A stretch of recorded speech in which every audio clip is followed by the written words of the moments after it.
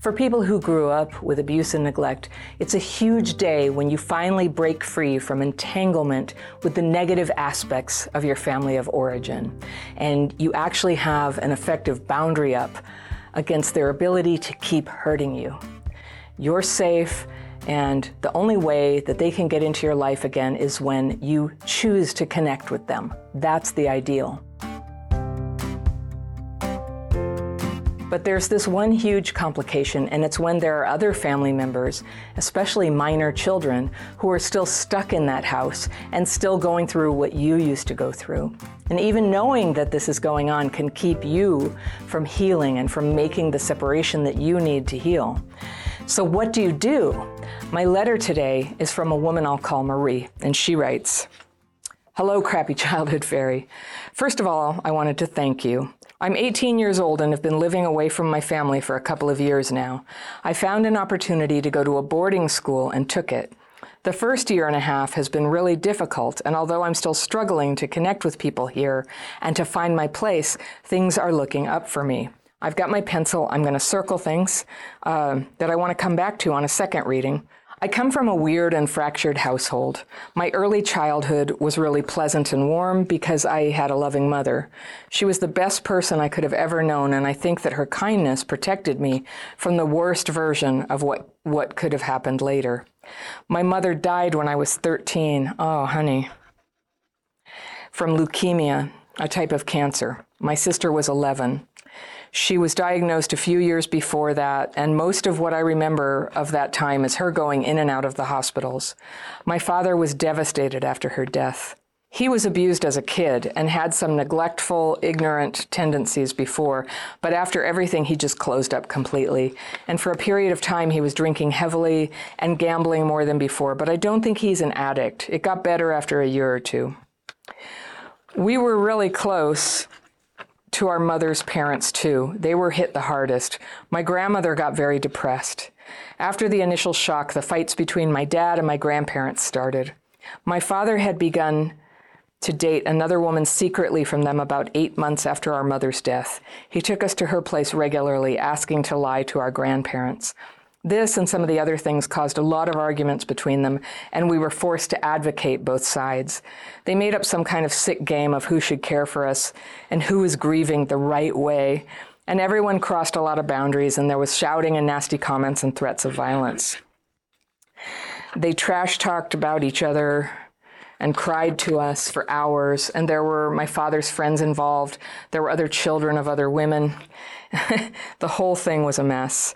My whole adolescence at that time was dedicated to taking care of them, and especially my sister.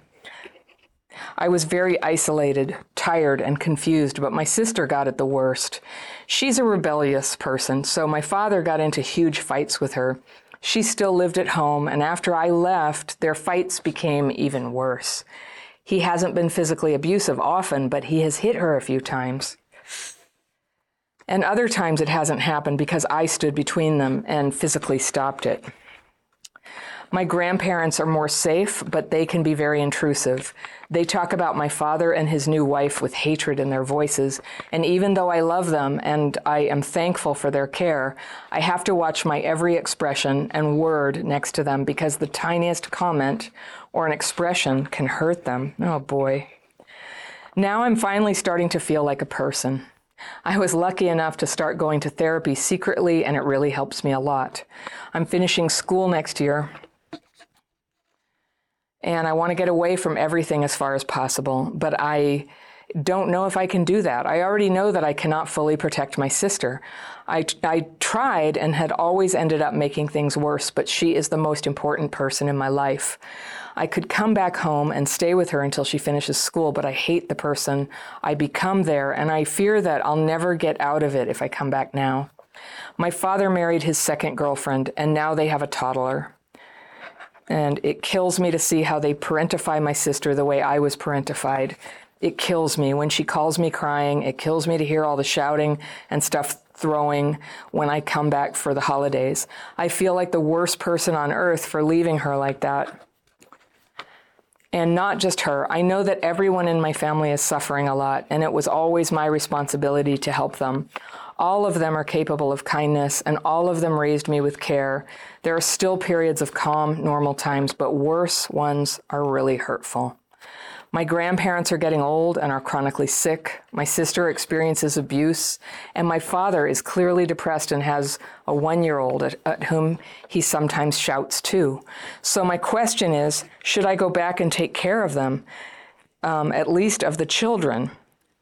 My therapist says that I should not, but how can I live with myself then? I want them to be happy, but I'm not really ready to sacrifice my life.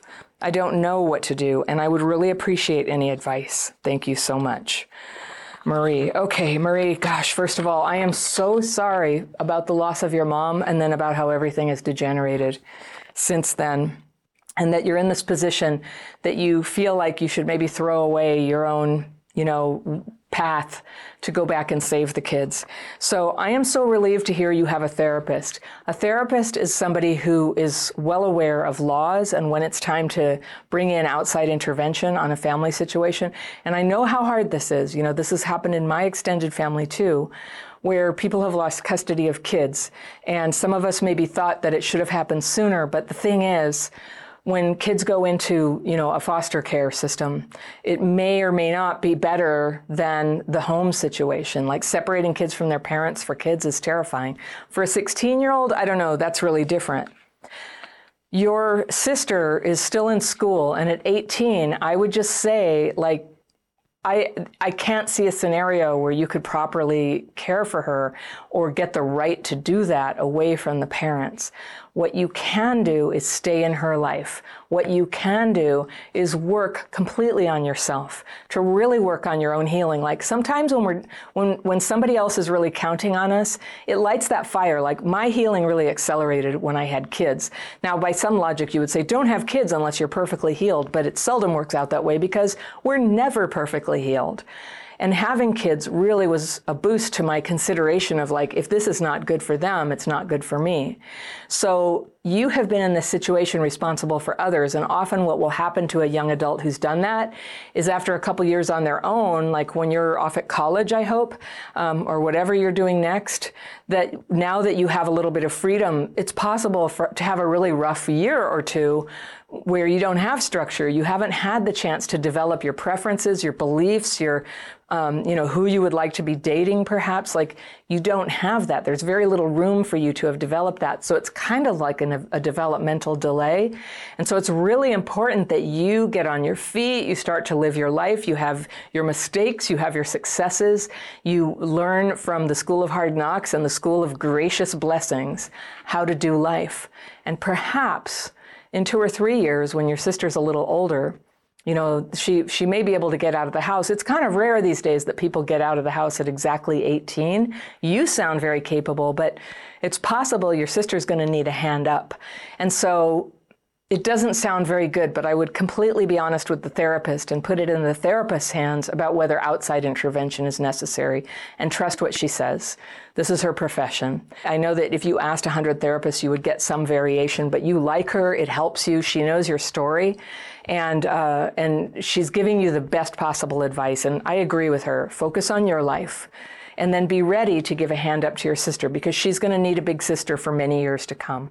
Right now, you're not in a position to get her out of the house. Or if you go back in, like you said, you don't like who you become. So if 2 people get destroyed, that's not helpful. If one person is going through what you've gone through in the past, but you're out there getting strong, now you 2 together, you are that much better because of the strength that you've built. So, it's now a cliche, but on the airplane, they say, put on your oxygen mask before you put it on the child. You need your oxygen mask.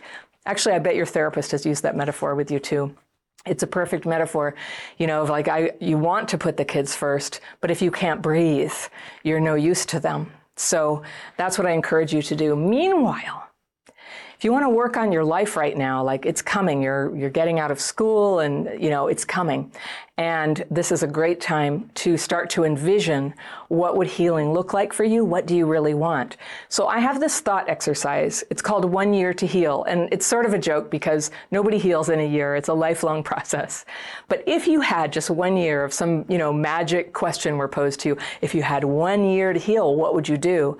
Like, you probably have a lot of knowledge about what you need. There's a lot, we're always like, we're beholden to the future. We don't know yet.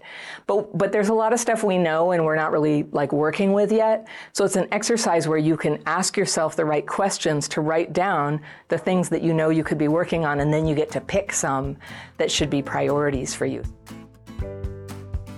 Thank you so much for listening. If you love my content, think about joining my membership program. You can find out more information about that and all my courses and coaching programs at crappychildhoodfairy.com. Remember, healing is possible. People with childhood PTSD can have a wonderful life. Sometimes we just need a few workarounds. I'll see you next time.